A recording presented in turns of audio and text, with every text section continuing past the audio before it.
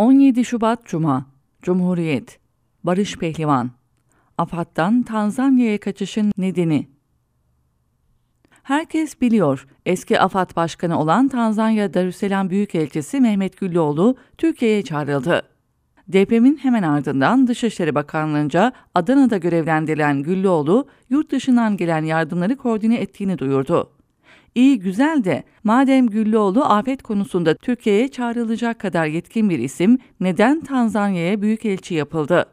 İşte bu soruya dair birbiriyle örtüşen duyumlar aldım. Bilmeyenler için yazayım.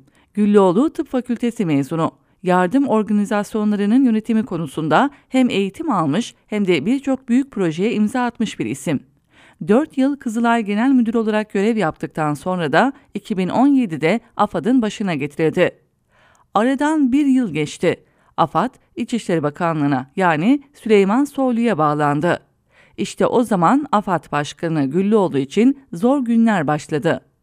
Deniyor ki Soylu, AFAD'da kendisine daha biat eden bir yönetim istedi. Yakın gördüğü isimleri afet yönetiminin çatı kurumunda toplamaya çalıştı. Bürokrasi hiç olmaması gereken o yerde egemen kıldı. Haliyle tüm bunlara karşı çıkan Mehmet Güllüoğlu'yla Süleyman Soylu karşı karşıya geldi. Durum öyle bir noktaya vardı ki Güllüoğlu bir gün Cumhurbaşkanlığı sarayına gitti.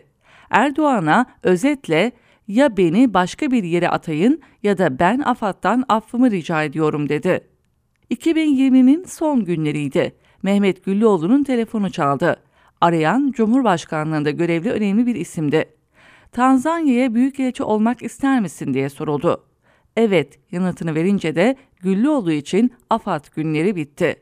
Şu an onun koltuğunda valilikten gelme, afet konusunda deneyimi olmayan Yunus Sezer oturuyor. Demem o ki AFAD'ın eski başkanının Tanzanya'ya kaçmasının sebebi Bakan Süleyman Soylu ile anlaşamamasıydı. Deprem oldu, AFAD'a liyakat gerekti. Güllüoğlu binlerce kilometre uzaktan gelmek durumunda kaldı. Yani yıkılan sadece binalar değildi. Bitirmeden yazmalıyım. Bundan 4 ay önce. Murat Nurlu 5 yıldır sürdürdüğü AFAD Deprem Dairesi Başkanlığı görevinden ayrılmak zorunda kaldı. Böyle diyorum zira bu beklenmedik ayrılığın perde arkasında da Bakan Soylu'nun dahli vardı. Belli ki daha çok yazacağız. Sahi AFAD'ın Hatay'daki çöken binasını itirazlara rağmen kim dere yatağına yaptırmıştı?